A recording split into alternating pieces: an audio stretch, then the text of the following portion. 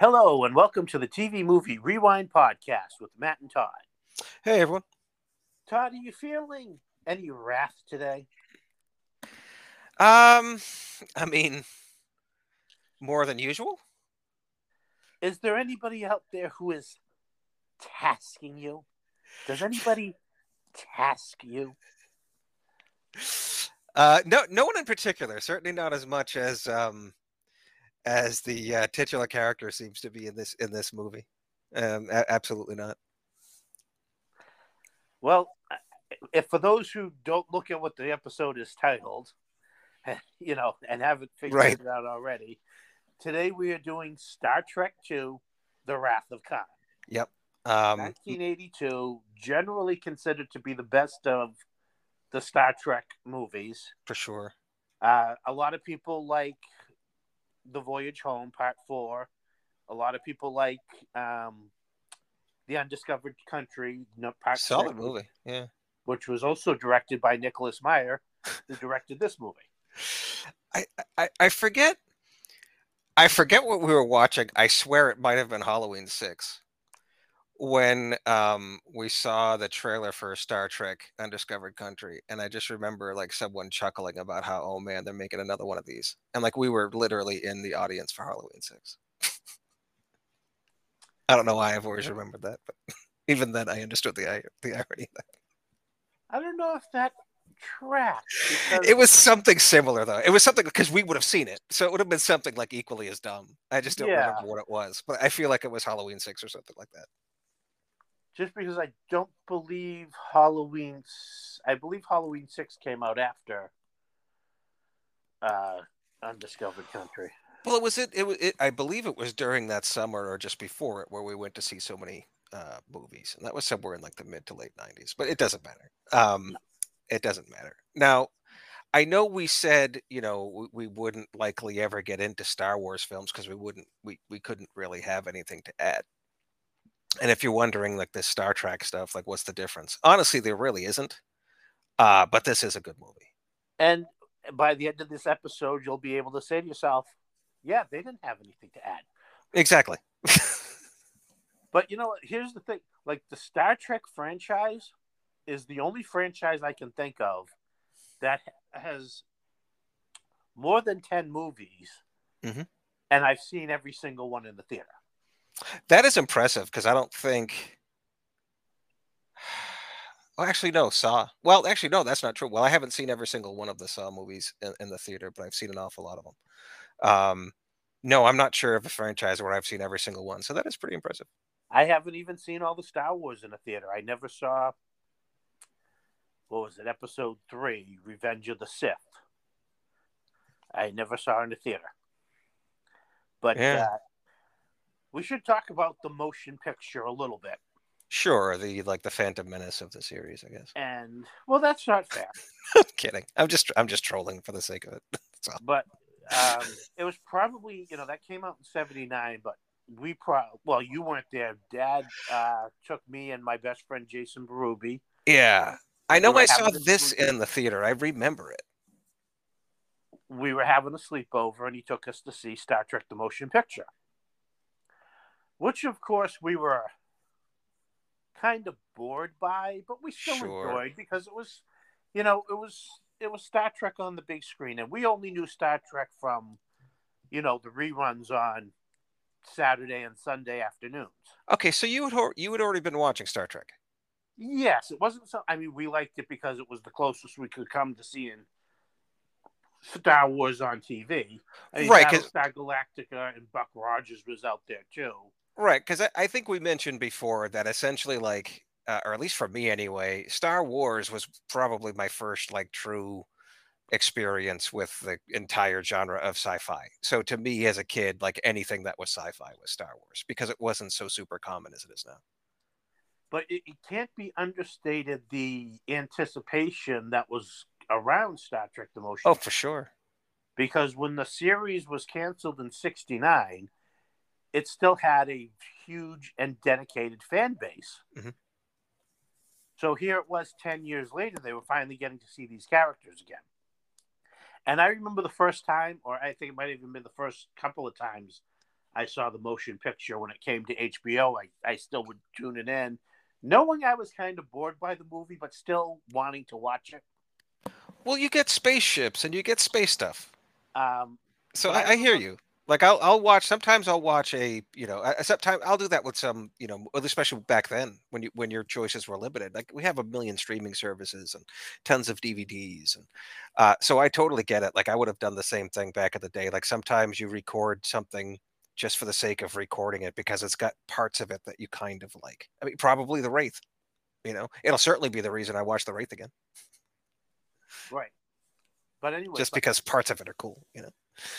since I wasn't really that knowledgeable about Star Trek, I actually thought the motion picture was an origin movie about them getting together for the first time.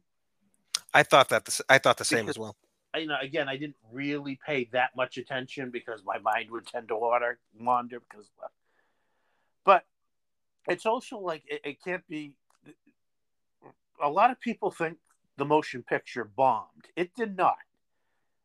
It did very well, but there were a few problems. One, they spent way too much money making it, and two, it's a dull movie. It's also visually a dull movie. Yeah. I honestly think that if they used the costumes and sets they used in Wrath of Khan in the motion picture, it would be a lot easier to watch. It would feel It would. more exciting. Yeah. Wrath of Khan is definitely the colors really pop in this one, especially the uniforms, which I love. No, I'm with you. Like, I don't remember the last time I watched. I can't remember the last time I even tried to watch motion picture, but it was quite dull. But I do remember people. I do remember it also being, rather well liked by many, which tells me that it must, it's got to be objectively a good film, a good enough film, apparently. Um, and it's the only, well, I guess actually from what you explained a little bit about five, because it's been a long time since I've seen five too. Like maybe I kind of want to give them both a shot, but for different reasons. In that I think if I watched the motion picture again, I might like it more than I thought. And in the case of five, I maybe I'll hate it less and find it less boring than I remember it. Because from what you said is that it's not as boring. It's not good, but it's not as boring as it seems like I remember. Like I remember it being almost as boring as motion picture seemed to me. But again, this is to like a 10-year-old kid, give or take 8, maybe even younger. 5 is a bad movie all around. It's poorly directed. It's poorly. It's so not Star Trek, and that's why actually the motion picture is much more the vision of Star Trek. It's Right. intelligent. It's about It's one of the exploration more and cerebral meeting. episodes. Yes, Yeah. but a lot of people, that's not, especially after Star Wars, that's not what people were wanting to see. Mm-hmm. Although Star Wars was this fast-paced spectacle, and one of the reasons they decided, because originally the motion picture was going to be a television series, because Paramount was, long before they actually developed UPN, Paramount was going to bring a fourth network. And their flagship show was going to be called Star Trek Phase 2. Everybody but Leonard Nimoy signed on to come aboard. As they stopped deciding, like, well, we're not going to launch a new network, but obviously there's something here, people wanting sci-fi movies, we'll turn it into a movie. Okay. And there was a new Vulcan character named Zahn who was going to be in the TV series to replace Spock. Sure. He's in the movie, but he's killed immediately in the transporter accident because Leonard Nimoy did eventually sign on to be in the motion picture, and they didn't need the poor guy anymore. Well, I guess it would certainly have made a paycheck to the movie, and perhaps the rest of the series they would have kept him, right? Yeah. Wow. But I mean, I guess the series wasn't going to happen either way. But I wonder how things would have worked differently for him in the movies. Like, because presumably they would have kept him, at least if he tested well. Right? Well, You think he would have been in Wrath of Khan, for example? Oh, probably. Okay, I didn't know that. Like I knew Leonard Nimoy didn't want anything to do with it. Like he did not want to reprise Spock, but ultimately obviously did anyway. Right. But I didn't realize they had cast someone else. Now, the other thing about the motion picture is it really hurt Star Trek merchandising because Really? Gold Key Comics was producing a Star Trek comic in the 10 years since the series ended. Uh-huh. Mego Toys was producing Star Trek action figures and toys and selling millions of dollars worth. In the 10 years, like in that interim years, Well, yep. no, they started in the 70s. They'd only been Okay, doing it before. But but either way, before the motion picture. and these things were selling without any support because there was the animated series from the 70s, but Mhm. that only ran for 2 years. When the motion picture came along, Paramount went to Mego and Oh. said, "Stop making the stuff from the original series. We're promoting the movie now." So Mego started preparing toys based on the movie, and Oh. I don't know whether Marvel outbid or Gold Key just gave up the license, but then Marvel picked up the comic book rights because they were having huge success with the Star Wars comic they were producing. Well, the Marvel Star Trek comic only ran 18 issues, and the toy line for Mego did not do well either because the movie just people weren't excited about the movie. Sure. So they Kids wouldn't be didn't want to excited about the reenact. merch for Yeah, kids didn't want to reenact the adventures of the it. movie. They wanted to Yeah. reinvent the adventures of the TV series. Sure. Okay. Right on. So, with all that being said, when they decided to go through with Star Trek 2, another movie, one, they slashed the budget. Two, they took Gene Roddenberry away from the project Hmm. and hired a new producer and a new director, Harve Bennett as the producer and Nicholas Meyer as the director. Two guys who had never seen a single episode of Star Trek. Interesting. Okay, so now just going back to the motion picture real quick. So that was entirely Gene Roddenberry's baby then apparently? Not Was entirely, but he was really given a lot of clout and a lot to say. right. Now, And he basically takes the blame for most of what's wrong, what people don't like about the movie, because he wanted it to be cerebral. right, which again, like, and I don't necessarily like, not really my thing, which to be honest with you is why I haven't watched a ton of Star Trek the show. Star Trek the show and any of the given versions have more than enough action and thrills and stuff, and it's just one of those things I haven't gotten. I just haven't got around to. But I also know that it can be very dry at times, which again isn't necessarily a problem. So I always felt it was one of those things where it felt like, I guess, the folks who really liked the more dry, cerebral Star Trek seemed to really like it. Is that true? Is that how it played out? Oh yeah, definitely there are fans. So it didn't exactly attract a new audience. That's ultimately the problem. Gotcha. Unlike, say, this movie, which totally did, at least for me. But it was also the first one I saw anyway. Well, that's why they took the direction, basically did a 180. This is obviously a much more action oriented, much more emotional, much more fast paced film. Sure. And again, everybody knows this film, so we're not going to really have to break it down scene by scene. And, people know. Ricardo Montalban returns as Khan, a, obviously, the eugenics war of the 1990s did not happen. Right. So But, far as we know. he was basically a super soldier who, was ruler of Earth for a period, launched into space, and this is based on the original series episode Space Seed. Enterprise finds their spaceship, the Botany Bay. They're brought on board. They try to take over the Enterprise. They are, of course, defeated and exiled to Ceti Alpha 5, a pretty remote planet, and given a chance, well, go make your society down there. And now we have the Wrath of Khan, where he returns because, well, this kind of raises some questions. Because when Kirk abandoned them there, did he not tell anybody? Because good point. When the Reliant, which finds Khan on what they think is Ceti Alpha 6, Captain Terrell of the Reliant doesn't seem to know anything about any of this. Yeah. And if Chekhov wasn't his first officer, they wouldn't have known anything about it. Well, also, like, Chekhov apparently completely forgot until he saw the Botany Bay thing.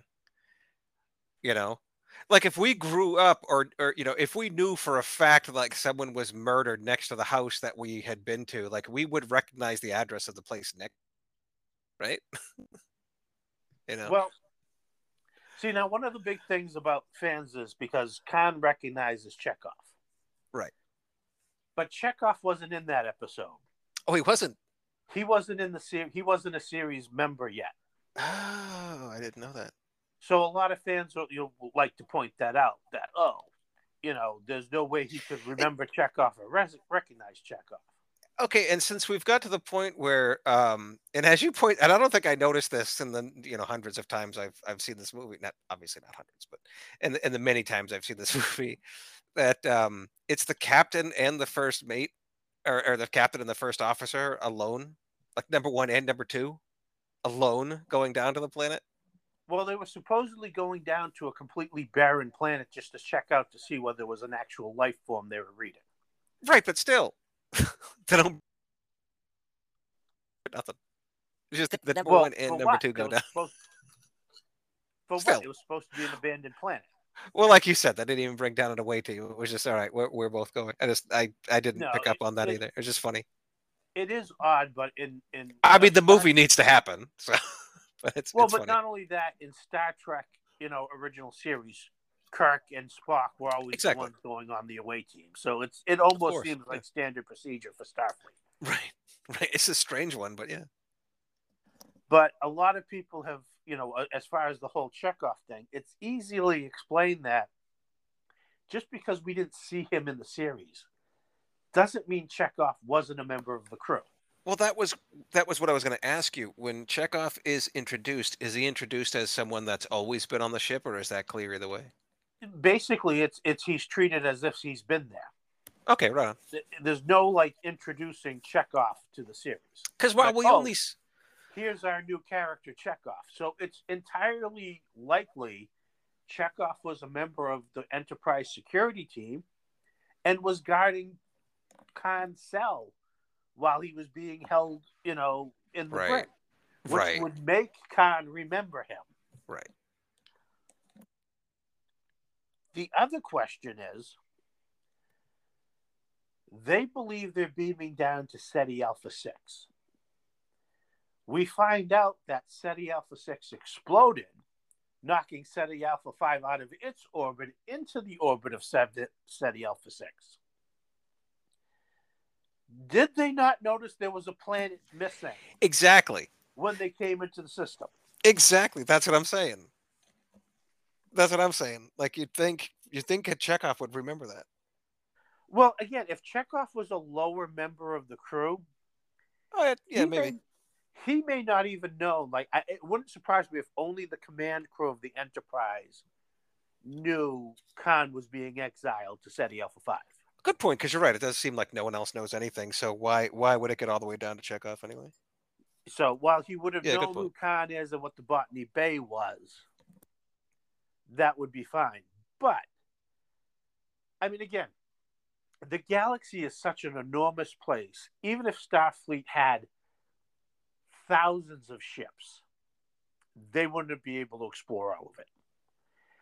And because that's where they decided it's most likely the Ceti Alpha solar system is so remote and so useless it was barely cataloged by, Right. Starfleet. Well, and it might have been why, like, again, I never saw Space Seed, but is that why it was maybe chosen? Is that it was just essentially forgotten by everyone else anyway, so they could just live there peacefully and not ever be messed with or be able to mess with anyone else? Yes, and it would also explain that's why the Reliant is going to that section, looking for a place where they can experiment with a top secret Yeah, project. good point. It's like they're Alamogordo. Yeah. Yeah, it's so remote and nobody goes there. So let's go check if there's a planet there we can use. Because who's going to notice? Got you right on. Makes So sense. that's All right. kind of what I like to do here on the podcast: is point out plot holes and then fill those holes in. Right on, man. I do the same. So it's also the biggest one of the things this movie is more famous for than anything is it killed off Spock. Yep. And it was intended to kill. I mean, it's hard to wrap our minds around this now, where TV shows and movies kill off characters all the time with the full intention of bringing them back, a movie or two down the line. That was not the intention. Right. Spock was meant to die, be Right. gone, Right. done from the franchise. Right. In Cease fact, to be. Yep. in the original script, he was supposed to be killed off in the first act. Really? Yeah. Nimoy was I didn't know done that. playing Spock. He was done being a Star Trek character. He wanted out. Well, I use the I mean, is the analogy of Harrison Ford with Han Solo? I mean, not necessarily the result, but because Harrison Ford, he wanted out as well, right? It's ultimately why they froze him instead of killing Well, him. yeah, because he hadn't initially signed for Return of the Jedi. But they wanted him back, and they didn't want to kill him off, so that's why they froze him. Well, no, for sure. But I guess what I'm saying is it's essentially a similar reason, whereas the actor just didn't want to do it anymore and was looking for any way out of doing it. Yeah, and I wouldn't be surprised if he only agreed to do it with the provision they killed off Spock. Exactly. So, as it turns out, Nimoy had such a good time filming the Wrath of Khan. I wouldn't say last minute, but it was during filming of the movie that he decided maybe we should put an out in here so I can come back in a future film. Yeah. Not necessarily the next film, which is, how it ended up being, but just to leave it open for them to come back. So the whole deal of him doing a mind meld with McCoy, with the Remember, was kind of a last minute addition as an out. And in the original cut of the movie, there's no shot of Spock's coffin on the Genesis planet, and Nimoy doesn't do the ending voiceover of the famous Space, the Final Frontier speech. Now, that was added in after test audiences really felt it was too dark of an ending. Now, when you say the original cut, are you saying the original cut before it was released to theaters? In other words, the cut that was released to theaters, the first cut released to theaters, did that have the same ending?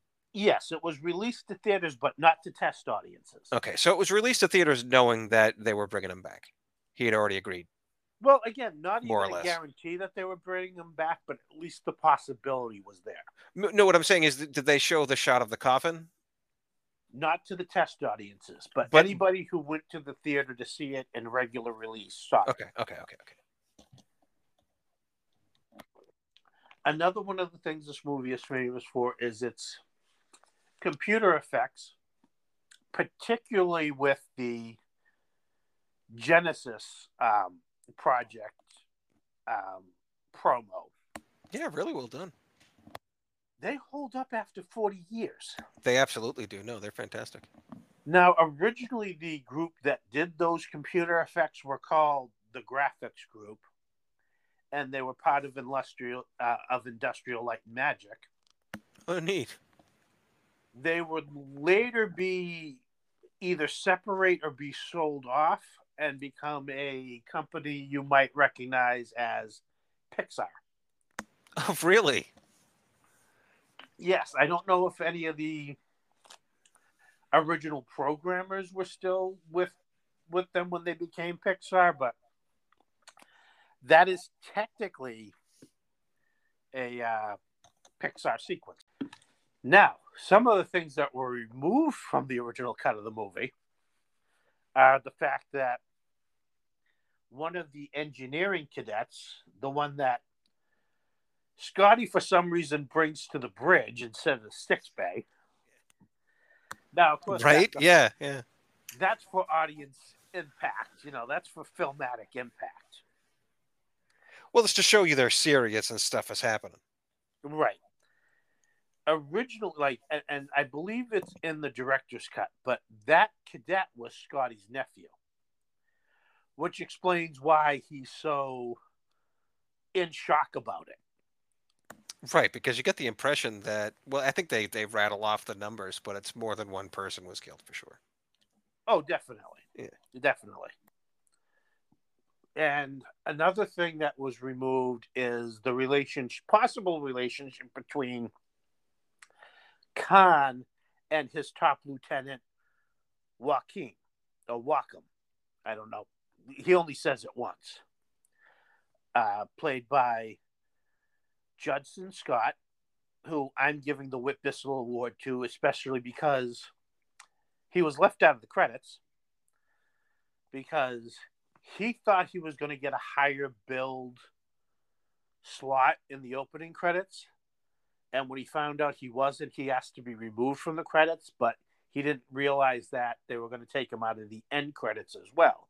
So he's not credited anywhere in the movie. And he gives a great performance because he's the guy who's having to try to bring Khan down. Yes. Like, you're not thinking these things through. You are so blinded by your lust for revenge. Like, we got to stash it. We can get out of here. We're done. You've beaten Kirk. And, Khan is like, I haven't beaten him till I killed him. He's my choice too, because he's got an impossible job, both in the movie and just, up against Ricardo Montalban, who's just killing it as Khan through this whole thing. Yes.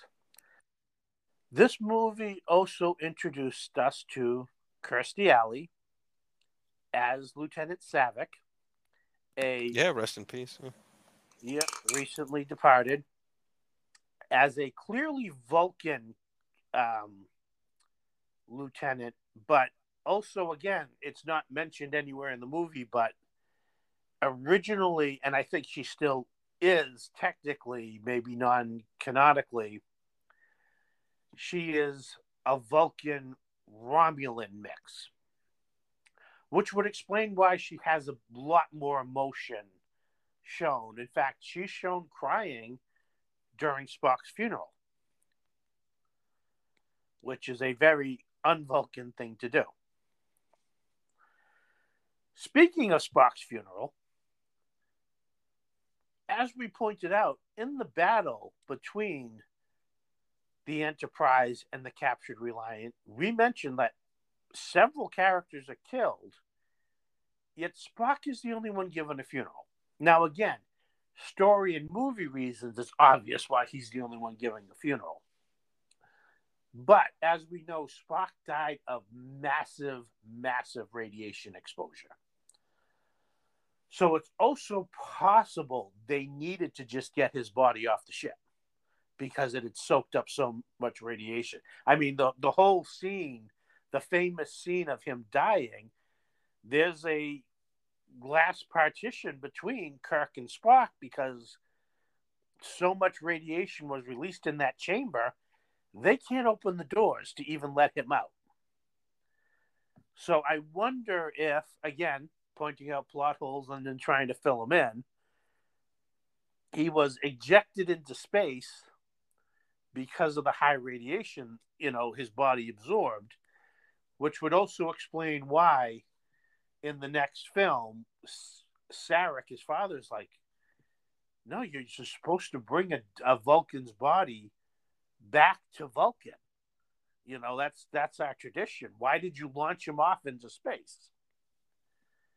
That would kind of, also give an indication of why he was the only one giving a burial in space. No, I think that's a good reason. I think that's a very good reason, and it makes an awful lot of sense because in the whole scene with the chamber, you can see how everybody is affected by it, and can barely move, can barely walk. So it tells you that intense, and it's not going to go away easily. In fact, I wonder. You don't really see it, but I wonder how much quarantining the rest of the crew might have had to do. Well, and again, it shows in this movie we're shown that Scotty and the engineering crew are in what appear to be radiation suits. Exactly. Now, again, we mentioned how this is a very action oriented movie, and there are some really intense battles between the two ships, and it's almost like a World War II submarine movie. Especially when at the end in the final sequences where they're in the nebula and can no longer use their sensors. It reminds me a lot of an original series episode called Balance of Terror, which first introduced the Romulan characters. And it's basically a submarine battle in space between the Enterprise and the Romulan ship. Again, this movie, despite being, produced and directed by two guys who had never seen Star Trek prior, they did their research. They did delve into Star Trek, the TV show, to know what to use, to know what they probably saw the episodes everybody else loved, and like, we loved these too. This is what we need to bring to the movie. And as I mentioned before with the costuming, the costumes, the Starfleet uniforms used in the second movie through the sixth movie are my favorite Starfleet uniforms. Oh, easily. They're gorgeous. They're absolutely gorgeous, and they pop. The Blu-ray we watched this on, the sets hold up, the costumes hold up, everything really pops, and those uniforms, I'm not sure what color that is, but it looks kind of crimson to me with the open flap, especially when Kirk acquires that like streak of blood across it. Like it's yeah, the uniforms are amazing in this. Yeah, from when Scotty's nephew dies. Exactly. Yeah, it's just that's one of those striking images to me. Like I don't know. So again, when we saw this for the first time, do you remember when this came out? Like, do you remember when in the year we saw it by any chance? No, and it's hard to say because back in the 80s, nowadays a movie is in theaters for 2-3 months. If it plays for longer than that, and some do, it's because it's a huge hit. Back in the 80s, a movie would easily play in theaters for a year, even the more moderately successful ones. So this is probably out for a good period of time. But again, you didn't have the internet, to really spoil things for you. Well, that and yeah, plus there were just generally fewer releases, it seemed, and they were harder to get because they were so, the cans are so expensive. I imagine it's still expensive now, but you can just kind of like beam a movie. The reason why I asked is I was just trying to figure out how old I was. I mean, this is 82, so I would have been, what, 5 or 6, call it. And, well, 86, so 6 or 7, I guess. So anyway, this is a pretty intense movie to see when you're 6, man, especially in the beginning when, and because we kind of went past that part where Khan is, well, I guess we know the movie, so there's no point in talking in sequence, right? Or it's a well-known enough movie, rather. There's no point in talking in sequence, right? So when they come down to the planet, like one of the things I've never forgotten about this movie, ever, because it's, again, I saw it when I was 6. So this is my first experience with Star Trek as well, was when Khan, he's got, Tyrell and he's got Chekhov, and he's pulling that bug thing out of the creepy, like, demon armadillo in the aquarium, and he's putting that in their ear. And then later on in the whole, in the intense like showdown where Tyrell kills himself, And then like the creepy thing crawls out of Chekhov's bloody ear. I was 6 when I saw this. That's intense. There's some intense stuff in this movie that stuck with me. And then Spock, who again I had no frame of reference, but even I could comprehend he was important to the plot, important to the team. Um, that was pretty harrowing too. Like I didn't see that coming. You know, this was coming from Star Wars, where like sure Ben dies, but like you know, like this was a very intense movie at a young age, and that's why I'm glad I had seen it. Like I didn't have a ton of frame of reference for sci-fi or Star Trek for that matter. And so much of this movie rather pays off for someone even as young as I was. I remember Dad being affected by the death of Spock. Not that he was in tears, but I remember him being a little bit like, Sure. they killed Spock. Wow. Yeah, exactly. That's a big wow. And No, for sure. that is an incredibly powerful sequence as Spock is dying in that chamber. You know, a lot of people pick on Shatner's acting.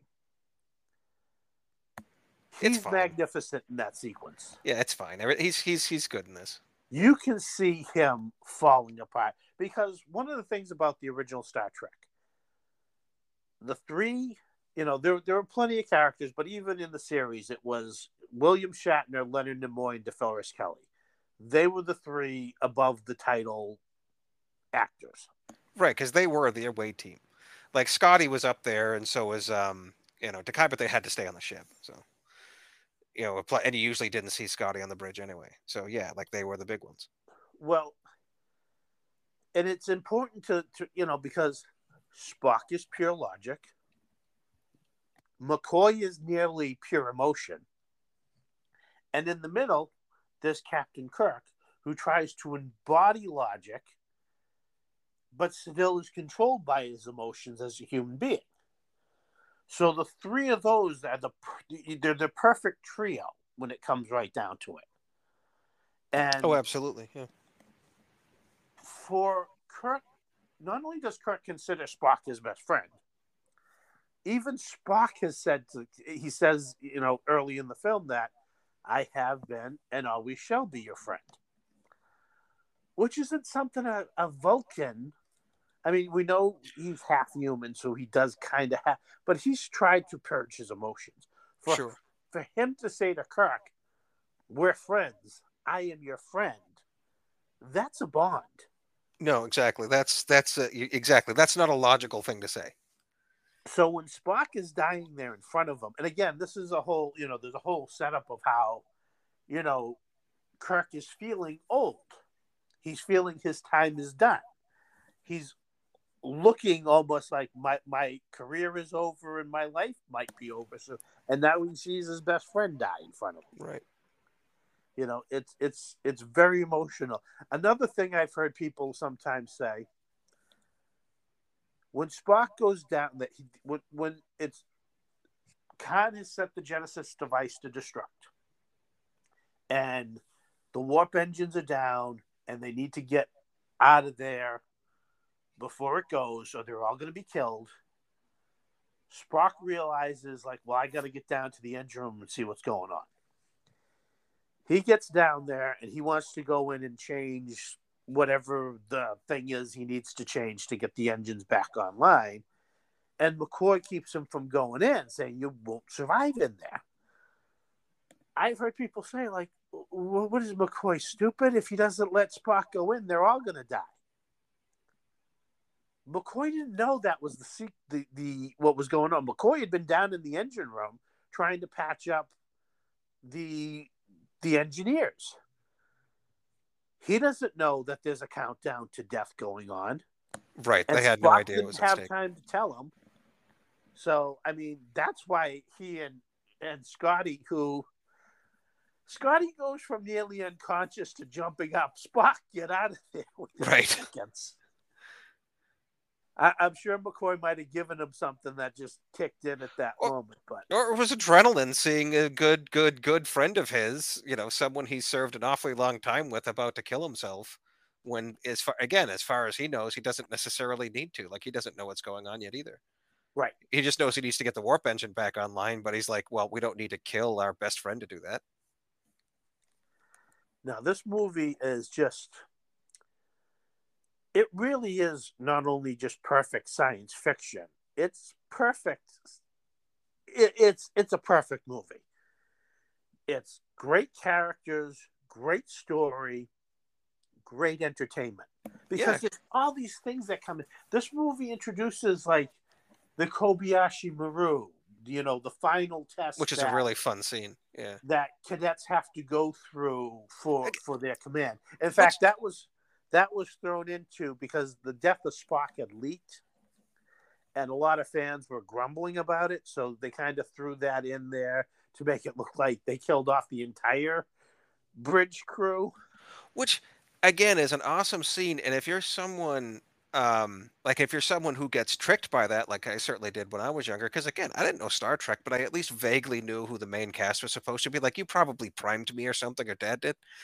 And then yeah, like one of the first things I see is the entire crew who I only just was about to be rooting for just gets wiped out. I mean, yeah, first you're thrown by Unless I'm six. It would be like watching Star Wars, and at the beginning, it's just like Luke and Han, and all of them die, and then it's like, yeah, but they're fine. Like, what? Wait, what? first you're thrown by Savick being the one sitting in the command chair. It's like, wait, what's going on?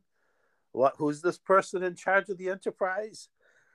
And then all of a sudden they're thrown into combat with the Klingons, and everybody's being blown up around the Yeah, bridge.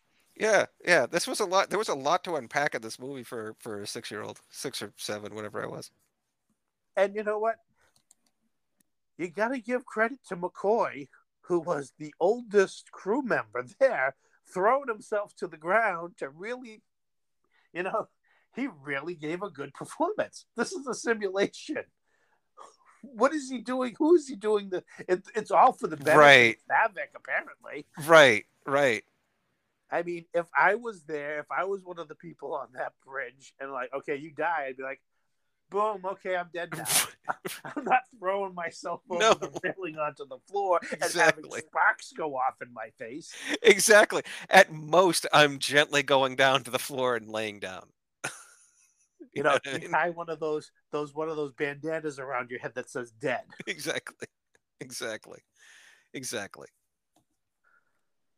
Again, it's an amazing sequence to kick off the movie. It truly is. Again, especially if you have very little context and are thrown by it, which like I certainly was. Um, it's like so much of this movie, it really does hold up. Like I said, the scenes, the sets and everything hold up so well, even under the scrutiny of high definition, in my opinion. Um, This also, movie looks like it could have come out last week. do you know who I forgot to look. Do you know who did the musical score for this? Because that's also amazing. The orchestral theme and everything for this is fantastic. I do know, and it's lost to me at the moment. But it is a very exciting score, and It it's not is, even, yeah. they do use, the famous music, but it's almost all different. Mhm. It's way more, yeah, it's way more bombastic and orchestral and works so well. I mean, obviously, it's reminiscent of Star Wars and actually really reminiscent of many movies of the era, whether it be Star Wars or Superman or Raiders. It's fantastic. If any of those themes kind of like grab you, then obviously you'll like this movie if you haven't seen it. Yeah, and if you haven't seen it, you probably haven't understood what we're talking For about. But sure, yeah, and we've certainly again, this is spoiled the hell just out one of of it. the most famous movies Um, out there. like look, I I, mean, if you're younger, even if you're not, like again, there's a lot of media out there, maybe you're from a different country or whatever. Like if you just know of Star Trek but haven't really checked anything out, like if this is your first thing, this is a hell of a way to start. Like maybe it should be because it's fantastic. You can't do much better than this. you know what's odd about this movie? Chekhov's gun isn't introduced in the first act. We don't see Chekhov's gun until the second act. That's a good point. And he But doesn't fire it in the third act. no, This no, but movie throws out the whole Chekhov's gun thing. it really does. You make a good point. Now, back to how I mentioned, like a lot of the motion picture, the merchandise did not do well. Sure. So Sure. despite that, the Like I fact that imagine the merchandise for 2001: A Space Odyssey did. well, but there really wasn't. But There that's what I'm wasn't. saying. Imagine if there was. I can't imagine that merchandise doing great. Well, let me ask you this: what merchandise do you remember from Wrath of Khan? None. Because there virtually was none. Yeah. Nobody wanted to, because of the failure that nobody went in. Do you know of all 6 original crew movies, Wrath of Khan was the only one that did not have a comic book adaptation? Really? It wasn't until 2009 when IDW, which still has the Star Trek license, actually did an adaptation for Wrath of Khan. Wow. Because Marvel wasn't going to license. They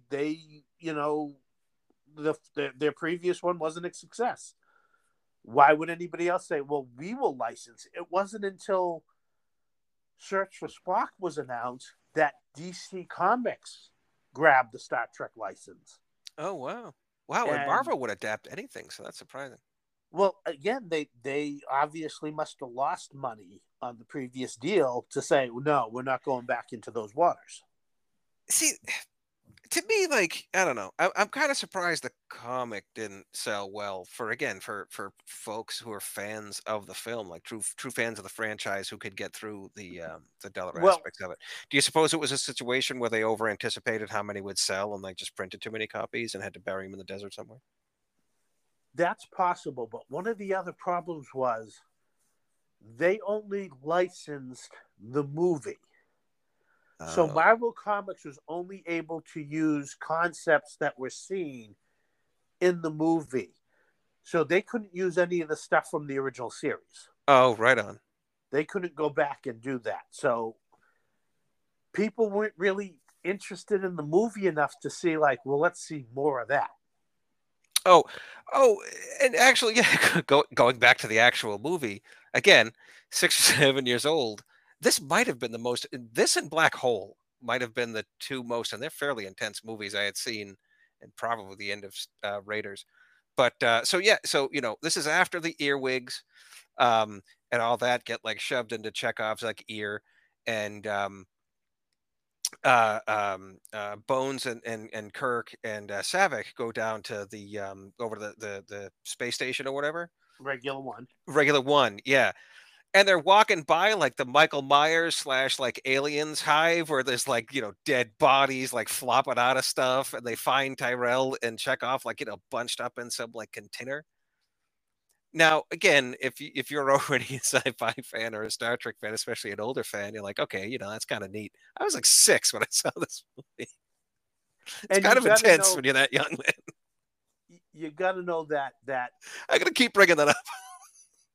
that a lot of that that alien slug thing was somewhat inspired by Alien. You gotta think, yeah. Which is again not to say like, oh, I shouldn't have seen it and I'm scarred for life. No, nothing like that. It's just that's part of the reason why this movie has stuck with me. Like it's such a striking movie. It really is. Yeah.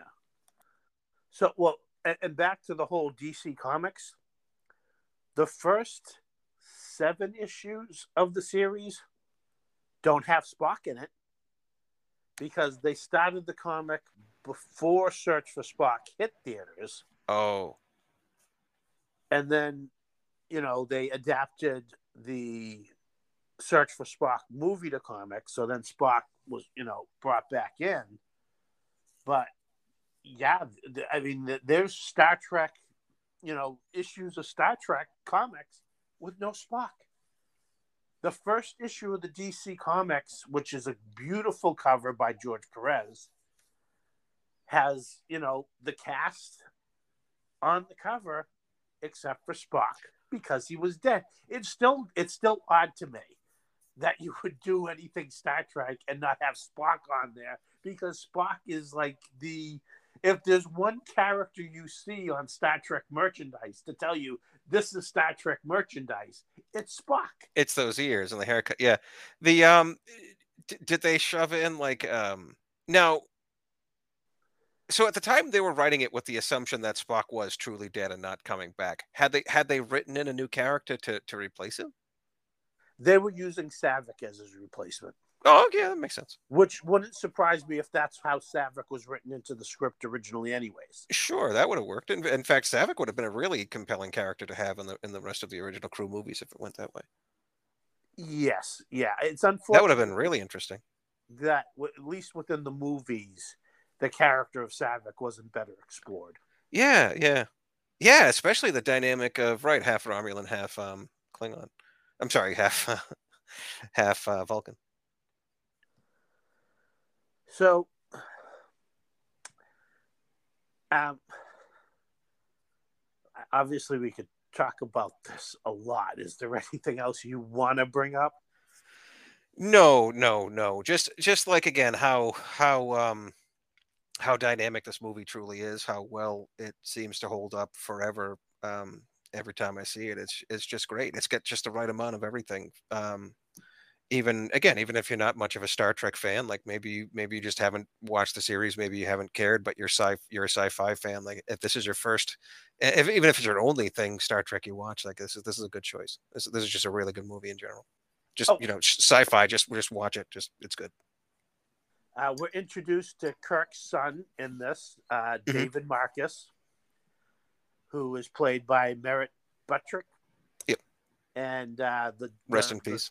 the BB Besh, one of Kirk's many, many, many girlfriends. So he's probably got more children out there that we haven't met yet. Right. Of varying species, yes. But one of the interesting things is, Merritt had curly blonde hair.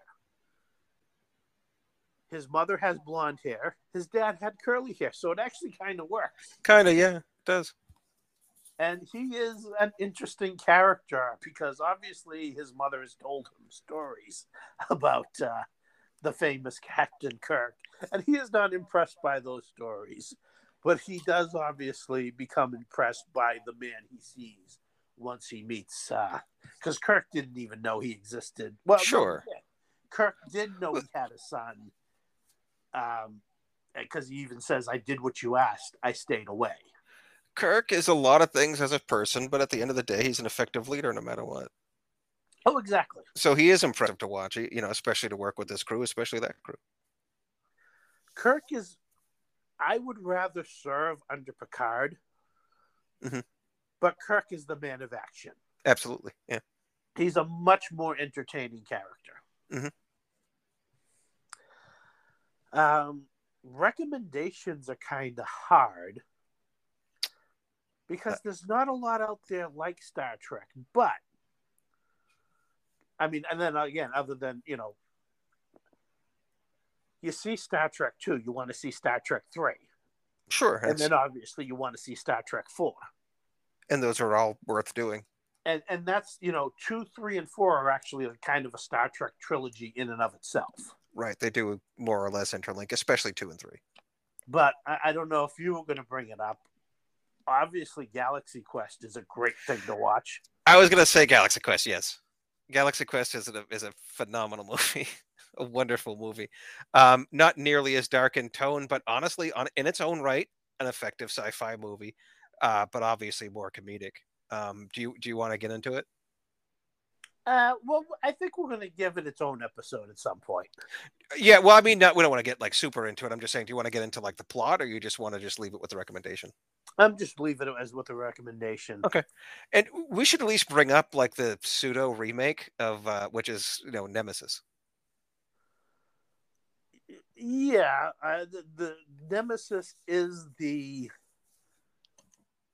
next generation version of Wrath of Khan. Like it shares a lot of similarities, we'll say, just a But lot of similarities. I would say that the other similarity is the best next generation movie is the second movie, First Contact. First Contact is a fantastic movie. Um, I mean, I wouldn't say there's many comparisons, except for the fact that again, it's another action-oriented, just really fantastic. Seem to resonate well with a wide audience movie, and just an excellent sci-fi movie in its own right. Definitely check out First Contact. The other thing I want to recommend, and anybody who has Hulu can see all 3 seasons of The Orville, Yes, which Orville's starts fun. out which starts out as a comedy parody series, but really turns into more Star Trek than most of the Star Trek stuff out there. It's one of those. It's ostensibly a series that probably averages more on the funny than anything else, but it does take itself seriously enough, and with really good sci-fi conventions. Its sci-fi is strong, um, and the humor, it works. Because it's basically it's used to take the edge off of certain situations. Like it's never like straight hilarity. It's not like Airplane. It's not slapstick or anything like that. It's just it's mostly observational. Really, the thing that amuses me the most, perhaps, about the humor of that show is how obsessed they are with like mid 1990s culture being like 500 years into the future. It would be such a strange. It would be like you and I being into like super heavily into medieval like references and just like dropping references to like medieval dukes and kings on a daily basis. That's one of the things that always struck me about the show. But it is an excellent show. Um, Another thing, which is again, I mean, it's sci-fi. It just occurred to me. It is sci-fi. It's not like it's not outer space though. But carrying on to the themes like the with the Vulcans and the Romulans is that movie Equilibrium with Christian Bale, which is just an interesting story. Um, you could almost see how where it kind of tells the tale of how humans might have taken the idea of trying to like purge your emotions for the sake of like the greater good. Um, and that's pretty much the heavy element of that movie, where it's like society had advanced to taking medication that just purges their emotions entirely, and all Yes. of the like interpinnings of that. So that's just like a different. It's sort of like a side one. Again, it doesn't take place in space or anything like that, but it's just an interesting play on the same sort of themes that the Vulcans and Romulans are dealing with at one point, or I guess still struggle to deal with. Any other recommendations? No, that's about it. That's about it. I just, for whatever reason, well, again, the whole idea of like struggling with the emotion as being like the barrier to the advancement of society. Um, Equilibrium, always makes me think about the Vulcans and Romulans. All right. Well, I guess that just leaves me to connect this movie to the Magnificent Seven. Hmm. Shouldn't be too hard. No, and I'm going to do it, the easy way. Oh was wow, in okay. Leonard Nimoy was in the remake of Invasion of the Body Snatchers, along with Jeff Goldblum. Jeff Goldblum was famously one of the punks who murders Yes, Charles Bronson's family in Death Wish. So that connects him to Charles Bronson from the Magnificent Seven. I won't mention any of his lines. I assumed you were going to go with like a DeForest Kelly western or something. Well, I thought about Kirstie Alley and Oh yeah, yeah. some of the other things that Nimoy has directed. I almost thought that Leonard Nimoy has a small part in the movie Them Yes. with James Whitmore, and James Whitmore was in Guns of the Magnificent Seven. Okay. So, but Okay. then I'd have to go through, you know, the you know, obviously sequel, but Now, uh, go did ahead. you, did it ever occur to you to go with DeForest Kelly? Because I just assumed you were going to pick a DeForest Kelly western. That's why I said should be easy. I just assumed you were going to pull out some like DeForest Kelly western. Well, the two westerns that I think of with DeForest Kelly off the top of my head are Warlock, Okay. which has Henry Fonda and Anthony Quinn and Richard Widmark, and he's also in Gunfight at the OK Corral as one of the Earp brothers. Oh, is he? But yeah, he plays Morgan Earp Oh, okay. alongside Burt Lancaster and Kirk Douglas. but that was just the quickest way I could do it. Oh, okay. Gotcha. All right. Well, folks, since it is now, if you're listening to this when it comes out, it's we're heading into Christmas next week, and then New Year's the week after. So this is going to wrap up season 2 for us. We will be back in the new year with season 3, and we thank you as always for listening, and hope you return to listen again in the new year. Yes, thank you so much. Thank you for your time. Thank you for the downloads. Thank you for the support. Have happy holidays. Have a great new year. Um, and we'll be back with some fun.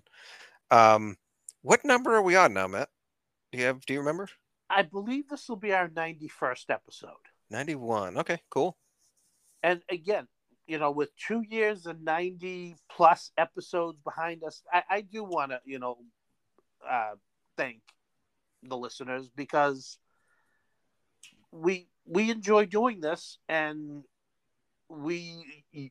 you've reacted, and you're here, you're listening, and it's just, it blows me away that, we're just two idiot brothers who like talking about movies decided to record it and put it out there, and hey, you're listening, and I thank you for that, because there's just so many podcasts out there, and just movie podcasts to listen to. Anybody that's just given us one try, I really want to thank you for that. 100%. And the only thing I wanted to add to that, Matt, is I've always thought of myself more of a fool than an idiot. But I guess that works. Maybe 3 years from now, you'll see yourself more as an idiot. Okay, fair enough. Oh, and also, you know what? Thank you, Anchor, for giving us the platform. Yes. And right now, there are some people out there who might be cursing Anchor for giving us a platform. Exactly, right. But hey, you take the good, you take the bad.